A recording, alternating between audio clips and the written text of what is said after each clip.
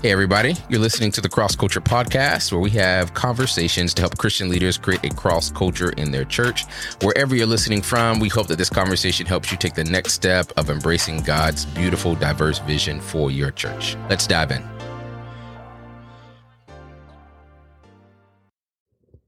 Hey, everybody. Welcome back to the Cross Culture Podcast. This is Pastor Philip Pinckney. I'm joined, as always, by my co-host, Pastor Will. How you feeling, sir? Man, I'm feeling good today, Pastor Philip. Good? Yeah, how about you? I'm better than I deserve, man. Hey, amen.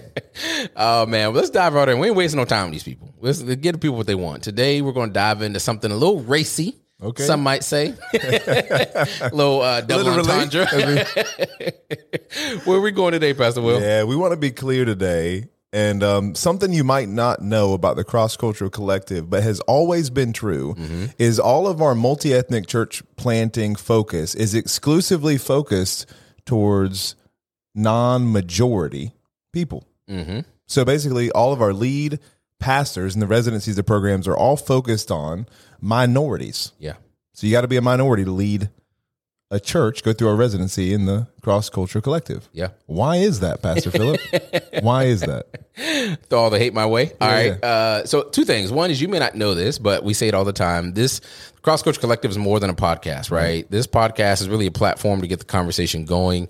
But we're launching some residencies. We're launching cohorts. We're doing funding stuff. Like, we really are serious about being part of a multi-ethnic church planting movement and throwing all of our weight behind that, not just as a collective, but even as our respective churches that are represented here. And so just to put that out there, you may be wondering, okay, what does that mean by residencies? But in order to qualify for residency, for a church planting residency, through our churches, through the Cross Culture Collective, you have got to be a minority. Melanin. That's a better way to say it. Got a little color, you know what I'm saying? Trying to add some lightness to this podcast. Yeah. You got to be a black and brown person. And not that you can't be on a staff or a sending team or all the other things, but we want the lead communicator, the lead visionary, the lead leader to be a black or brown brother. Yeah. Right. And we are almost like to the point of being exclusive about it. Right. We've had that, just as by way of how serious we are about this. We've had this come up in our church where we said, hey, as Radiant, we want to plant multi-ethnic churches, but we want to plant multi-ethnic churches led by non-majority people. And so the question, even from our church, came from like, well, what if we got a white guy who wants to plant a multi-ethnic church? Like, we would yes and amen that, but we would partner with them with another church. I know plenty of brothers in this city that would love the opportunity to walk with a white brother who wants to plant a multi-ethnic church, right? Yeah. But here's the reason why. Couple numbers for you, right? 2000s-ish data, but 87% of all multi-ethnic churches, which have at least 20% non-majority participation, 87% are led by white pastors. Which that statistic shocked me at first when I heard it. In some ways it makes sense, and in some ways it shocked me. In some ways it doesn't, right? Yeah. 87% of all multi-ethnic churches are led by white pastors, right? And I'm not saying that's a bad thing or good thing. It's just something to know. Right. In this space, it's just something to know. Now, mind you, one of my favorite pastors, Vance Pittman, right? He's now over the Sin Network. He was our lead pastor of a very diverse church in Las Vegas. White boy from Alabama. There you go. Great preacher, great communicator. Like, he's dope. Like, I'm like, yo, this dude's, he's good, right? Yeah. So I'm not saying it can't be done, and it can't be done well even. Right. But there is a gaping hole in the reality of minority-led multi-ethnic churches, and even the preparation for that. Here's what I mean by that. To my knowledge, right? I could be wrong. If I'm wrong, please somebody let me know, right? Because I really don't want this to be true. But to my knowledge, the residencies at our churches and the residencies at Cross Culture Collective are the only church planting pipelines built for minorities who want to plant multi-ethnic churches. Now, I'm not saying we are the only pipeline that will take those folks. I'm saying, I believe, to my knowledge, we're the only, in North America, we have the only church planting pipeline built exclusively for those folks. Black and brown brothers who want to plant multi-ethnic churches. It's built for you. Yeah. Right? The elements of the residency, the funding structures, how we launch, all those things are built for you. if that's who you are. Yeah. And to my knowledge, that's the only one on planet Earth. Yeah. Which is shocking to me, right? Shocking to me. And so this isn't a diss to our white brothers and sisters who are co-laborers in this work. This is just seeing an opportunity of, hey, the white guys who want to plant multi-ethnic churches, they're probably going to be fine. Yeah. Right? They've got the existing systems, the structures, the existing networks. It's fine. But there's an underserved population of potential leaders who do not have a place made for them, but they have to oftentimes fit themselves into the existing pipelines, existing residencies that aren't going to equip them to lead multi-ethnic churches. They've then got to go through that residency to get the funding, to get the support, get the connections, and then figure all this other stuff out on their own. Yeah.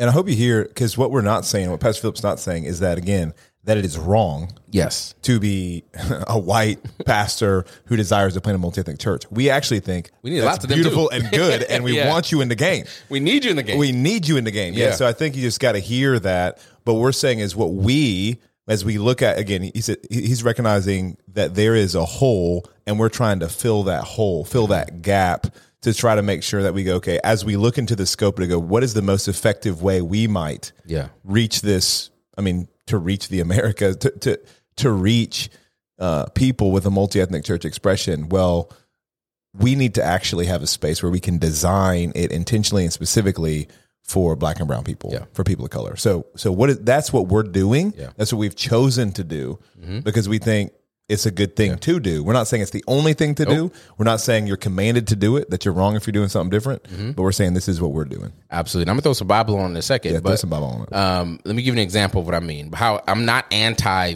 the other options. I met with the church planter. We were talking about the other day. I met with the church planter the other day. This white guy came out of a really healthy church planting system, residency process, was landing here in the city to plant a church.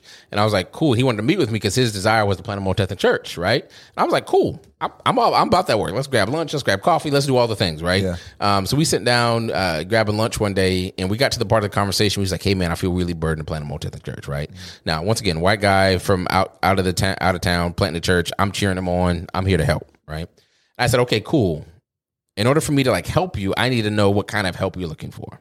So I asked him the question I oftentimes ask, "Hey, how committed are you to your church being multi-ethnic?"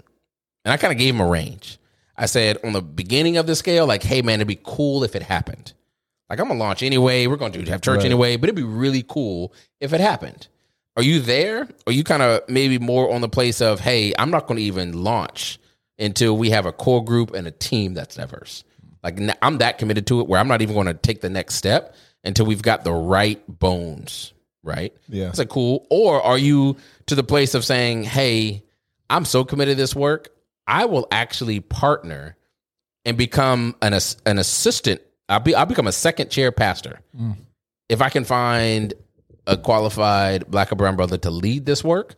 I will actually hand over the funding, the resources, the people, so that he can lead it, and I can be number two. And I said, "Where are you on that scale?" It's not a right or wrong. I just don't want to give you bad advice. Yeah. You know what I'm saying? And so he's like, I'm kind of in between 1 and 2. I said, okay, cool. Let me help. And we began to talk. We kept the conversation going. I didn't walk out mad. I didn't tell him you ain't committed to the work. It's just cool. I just need to know where you are. Right. Right. Because I'm yes and I'm yes and amen for any church planting, by the way. I'm yes and amen for any multi-ethnic church planting, by the way. But I'm also realizing that, man, there's a shortfall in this type of church planting that's led and spearheaded by Black and brown brothers to plant multi-ethnic churches. And so I see a gap and I see an opportunity there. I see an underutilized pipeline of potential for those brothers who oftentimes don't have a place to go. And I say, okay, that's where I want to focus my efforts. But I'm a yes and amen and cheer on all the efforts on the entire spectrum. Because I just want churches to be planted. And I want more churches to be planted. And so anyway, to your point, Pastor Will, we're not saying if you're not doing it this way, then you ain't doing it. Yeah. That's not what we're saying. We're not saying you're sinful. We're just carving out a piece of the conversation and the need that we see as being underaddressed. So some people could hear what we're saying right now and go, okay, well, that sounds a little bit like reverse discrimination. Like I think it can, and I don't even fault everybody. It can sit a little uneasy with that kind of commitment to a practice like we're choosing to do. Yeah. So throw some Bible on it. You said you might throw some Bible on it. Let me just, because once again, if you listen to the last podcast, the Cross and Cross Culture, right? Like you ain't got to leave the book. Go back. Go back. You ain't got to leave the Bible to do this work. And so so I could go to Acts chapter 6, right? I think that's an easy passage, right? There's a group of widows, the Greek speaking widows, who are not being cared for appropriately in the distribution of food. And so this is where deacons came from, by the way, is the elders are like, man, like we should spend our time in the word and studying and preaching. We shouldn't really be working in the food closet, right? And so the food pantry. So he said, hey, let's appoint people, servants, diakonos, right? Deacons who can serve in this role. And it's incidentally that all the names of the brothers mentioned are all Greek names, right? Now people are like, Greek names, how you know it's Greek names? If I said, hey, I met a homeboy of mine and his name was Tyrone, right? Like, okay, it might be a white guy, but it's probably, you know what I'm saying? So even in our culture, we know how some names have cultural connotations, right? So we don't have headshots of the first deacons, but we do have their names recorded in scripture in Acts chapter 6. And all of the names are Greek names to serve Greek-speaking widows who felt like they weren't being served well. Right. And so is that the first case of biblical affirmative action? I don't know. Right? But it just seems wise of how there's a group, there's some members of our family who are feeling overlooked. Right. So let's go above and beyond to make sure that we're even dispelling the thought that we're treating them inappropriately. And I think this is huge, actually, because a lot of times, and when people even enter into the conversation on cross culture or multi ethnic, you can feel uncomfortable because you're like, ain't we all the same? We shouldn't really account for this stuff. Like, let's just pretend. Yeah. But what the passage you're referring to speaks to the fact that the early apostles accounted for ethnic, economic, linguistic diversity. Yes. In the way they even appointed leaders. And so again, we're not saying that every decision, like that's what you got to do just like that. Yeah. But we're saying that was a factor for them. And we think it should be a factor for us. And that's what's leading us to do what we're doing. Absolutely. So let me give you my favorite passage about this, though, because Acts 6 is kind of an easy one to go to. My favorite passage on why you should account for culture in ministry decisions is Acts chapter 15 and 16. Council of Jerusalem, right? You know what I'm talking about, right? You know where I'm going. He's a scholar. You know where this is going. Acts chapter 15. All the apostles come, Paul joins them or whatever, and they have this big conversation about, man, are Gentiles really a part of this thing? And if so, how do we function? Because once again, entire Judaism said we can't eat together. We can't be in the same space together. Like now we have churches doing communion. Like these were cultural hot moments, right?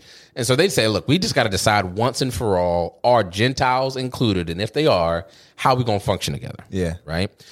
And so, man, you got some beautiful preaching by Peter, by Paul, like, man, with gospel alone for salvation, the Holy Spirit moves on the Gentiles. Like he's telling the story of the sheep falling down, like this beautiful exposition about how circumcision in particular is not a necessary sign of the covenant. Yeah. Right. And that's why Paul's language in Galatians is so strong. Those who wish to mutilate you, we wish that they would mutilate themselves. Like he was anti this because of the conversation, man. Circumcision ain't it, right? He has this whole conversation and they decide, okay, cool, Jesus alone for salvation, but so that we can function together, let's stay away from idol, food sacrifice to idols. And like they came up with kind of a working piece for all the people, right? But they were very clear that these aren't signs of inclusion in the covenant. It's Jesus alone, grace alone. Right. Cool. What's the very next thing Paul does in Acts chapter 16? As your boy circumcised. he says, Timothy, I want you to come to me on this mission trip. Right. Oh, but by the way, you got to get circumcised. And people think like Timothy is young, but Bible young means like 30, right? He's not a teenager, right? Yeah. And so he's a grown man. And it's like, hey, I know we about to preach Jesus, but I need you to get circumcised first. Why? Because it would be a cultural barrier to the people that he was going to. Right. Like Paul wasn't joking when he said, hey, to the Jews, I was a Jew. To the Gentiles, I lived as one without the law. Like I became all things to all people so that I may win. Like that was not a metaphor for him. Right. He took that serious. He's doing real things. And if you wanted to do ministry with Paul, right? Hey, bro, there's some, your mom's a Jew, your dad, I'm not sure about, like, right. There's some people saying some things about you, whether you were really, legit. So here's what we're going to do. It's fascinating. I mean, like, again, the idea that the Jews were debating circumcision as a covenant, as maintaining a covenant sign and would be required for the Gentiles, like a lot of scholars are going to say it's because there are these cultural markers. And so to become, like, really it was an invitation for Gentiles to become Jewish. And to embrace not only the faith, but a culture. And to say you actually have to assimilate to our culture. To which it's cool because the Bible very clearly says, no. We're all one in Christ Jesus, Galatians 3:26. However, the oneness does not remove cultural differences because of what you're saying. And that's what's so crazy about our Bible. It's so dope is that there is this oneness in regards to our identity, but then there is a uniqueness in regards to cultural expression that the Bible still maintains and talks about and describes. And we see, you just brought up two great examples of the way not only is it recognized, but the practices of the early church are influenced distinctly by different cultural expressions. Absolutely. And so, like, let's not, I mean, you could get on Paul, like, Paul, man, you just preach the gospels alone for salvation. Well, how you going to circumcise Paul? Because he realized culture matters, man. Like, this stuff is not unimportant. It matters. And pastors and leaders, if you've ever had a shooting in your city, a racially charged crime or incident in your city, if you're a white brother or sister, how hard it is for you to have to, in that moment, lead. And how oftentimes you wish to get the black guy on staff to say something, right? So we get that culture matters even when saying true things. Even when it comes to shepherding, we understand that those things matter. Revelation 7, I think we jump to the tribes, nation, all tribes, nations, and tongues worshiping around the throne, but we forget that Peter saw those things. Like, in heaven, he saw racial and cultural difference. Like, how did he know all nations? He was like, oh, that person looks different from that person. Like, so even in heaven, in that vision of heaven at least, ethnicity and difference and race is maintained because it's not the problem. Ethnicity is not the result of the fall. So it's not going to be undone in the new creation. That's right. So, I mean, like, so let's just be real. So all of that to say, we can't, color blindness is not an attribute, right? It's not a fruit of the spirit. It's not even a goal of the ministry. And I'm not saying that just because you are black or white, you have some innate strengths or some innate weaknesses, right? We know culture is a real thing that's beyond race, right? That's why ethnicity is not just racial, it's culture and all those other things. We know that those things all to be true, but I think there's a hole in the multi-ethnic church movement where most of the leaders are part of the majority culture. I think that's just a blind spot. Right? If 87% of the lead pastors of multi-ethnic churches are white, like, imagine if you had if 87% of your church was one thing or another. You would probably push the other way. You know what I'm saying? Like, you wouldn't be a multi-ethnic church. You know what I'm saying? You wouldn't be a multi-ethnic church. It is interesting to think, like, actually, that the leadership of the multi-ethnic church is multi-ethnic. I mean, that's fascinating if you think about that. You know what I'm saying? I feel like I got to stop and just think. The leadership of the multi-ethnic church is not multi-ethnic. It's not. And so there's an opportunity. And I think part of the reason why it's something as simple as funding systems, right? So the residencies that the Cross Culture Collective wants to launch are fully paid, fully salaried positions with enough money to maintain a family, right? Why? Because most minorities struggle to just fundraise, right? A lot of these pipelines require you to fundraise to go through them, or because they pay you a small stipend and you either got to work or raise money to go do it. And we just know that historically that funding model does not work for minorities, right? And so even the entrance into the residency has to be different if we're targeting a specific people, right? And what we talk about isn't just theology, right? It's the Bible in the newspaper, right? This idea of how do you engage the world around you, right? With meaningful theological thought, but also helpful practical guidance. And so even the stuff that's talked about and trained for, what we're training for is different because we're targeting a specific type of church with a particular type of people. And so I'm not saying it's the best or better or necessarily the only way to do it, but I'm saying there's not, in my knowledge, there's not another pipeline on planet Earth that targets black and brown leaders to plant multi-ethnic churches. That's just built for that.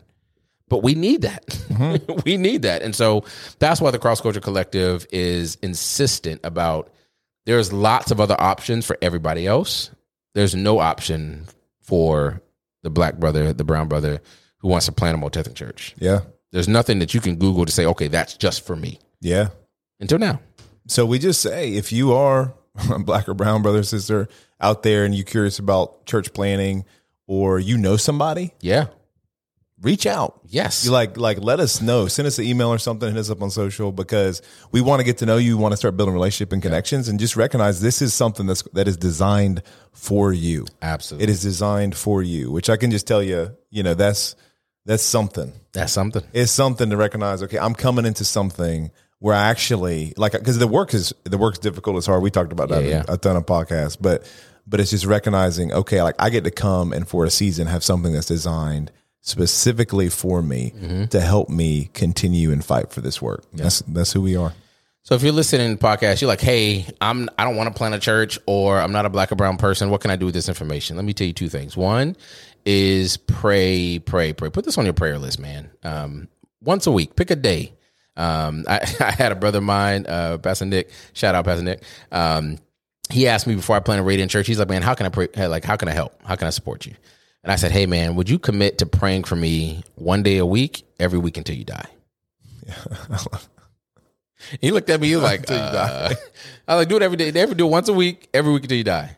And he's been doing that for almost 7 years now. See, that's dope. And he'll text me every once in a while. He's like, all right, today's the day. I'm praying for you. Like, that's a real thing, y'all. That's a real thing. Would you commit to just pick a day during the week and just like, I'm going to pray for God to raise up Black and brown brothers who feel called to lead and be a part of the multi church? Because honestly, we talked about the cost earlier. Like it's a different cost for a capable, gifted, called Black or brown brother to oftentimes leave their Black context, leave their Spanish context, leave their Korean American context, and say, I'm going to leave this place that needs me to now be a part of this multi-ethnic thing. Yeah, it's a cost, man. It's a cost, man. It's culture. Like, man, we need you at at this AME church. We need you here. Yeah. You're gifted, you're called, you're talented. Like, we need you at the Black church. We need you at this type of church. And for you to say, nah, like, I'm leaving this thing that needs me and doesn't have many other options for many reasons, and to go into this new multi-ethnic thing. Like, so pray for God to raise up brothers who have the courage and the calling to go do that. That's the first thing. Second thing is, man, financially support this thing, right? Like, you can be the friends and family that they can't fundraise from. Yes. You know what I'm saying? That's right. I told my mom I was planting a church, and I was like, hey, you going to give the support? And she's like, well, when you start. Right, yeah. Like, I'm not going to give to something that don't exist. Yeah. Like, what you mean? Like, Black folks ain't giving to something that's about to be real. Like, once you start having services, let me ask me. Let me know. Let me know, right? So if you're out there, like, man, I can go to crossculturecollective.com. I can donate something. I can give $20 a month, right, to go towards a residency or whatever to help fund a guy. So you could be the friends and family that oftentimes our Black and brown brothers don't actually have. Amen. Right? To support them in this work. So that's two things. The other thing is, man, if you're listening to this, like, and you're like, hey, I'm a Black and brown brother, I feel called to plant a multi church. Yeah. Like, we're launching the official residency later this year, but like, hit us up now. Right. Don't wait. Like, hit us up now. We'll do what we can. We'll get you connected. We'll encourage you. We'll pray for you. Like, we'll get, crossculturecollective.com, hit us on the contact form. Be like, hey man, that's me. I want it. Yeah. Right. And we'll respond to you, man, because we want to be about this work. Once again, it's more than a podcast. We want to be part of the multi-ethnic church planting movement. And we specifically want to empower Black and brown brothers to lead this work, So, Amen. Final thoughts, Pastor Will? Yeah, you heard it here. I mean, we're doing something. We feel like the Bible makes room for this, and we really are hopeful that kind of like this section of the ministry of multi-ethnic church movement, cross culture work, that this could be a very meaningful contribution just for some Black and brown brothers to be like, I have a place. I have a place I can be trained for this work. Absolutely. Just for you. So we just want to be clear. That's right. We don't want that to get lost in all the other conversations we're having. Like, we're about one particular thing. We're about empowering Black and brown brothers to plant multi-ethnic churches. That's right. That's what we're about. Now, we need lots of friends. Lots of prayer partners, lots of supporters, right? But that's our target audience. So if you know somebody, if that's you, know that you got something that's just for you. Yeah. All right, y'all. We'll pick back up with some more practical stuff next week. Hopefully this has been helpful. See you later. All right. Be blessed. Hey, thanks for joining our conversation today. This podcast is a resource of the Cross Culture Collective. If you want to learn more about who we are or what we're up to, you can visit us online at crossculturecollective.com or on all the socials at The Cross Culture Collective.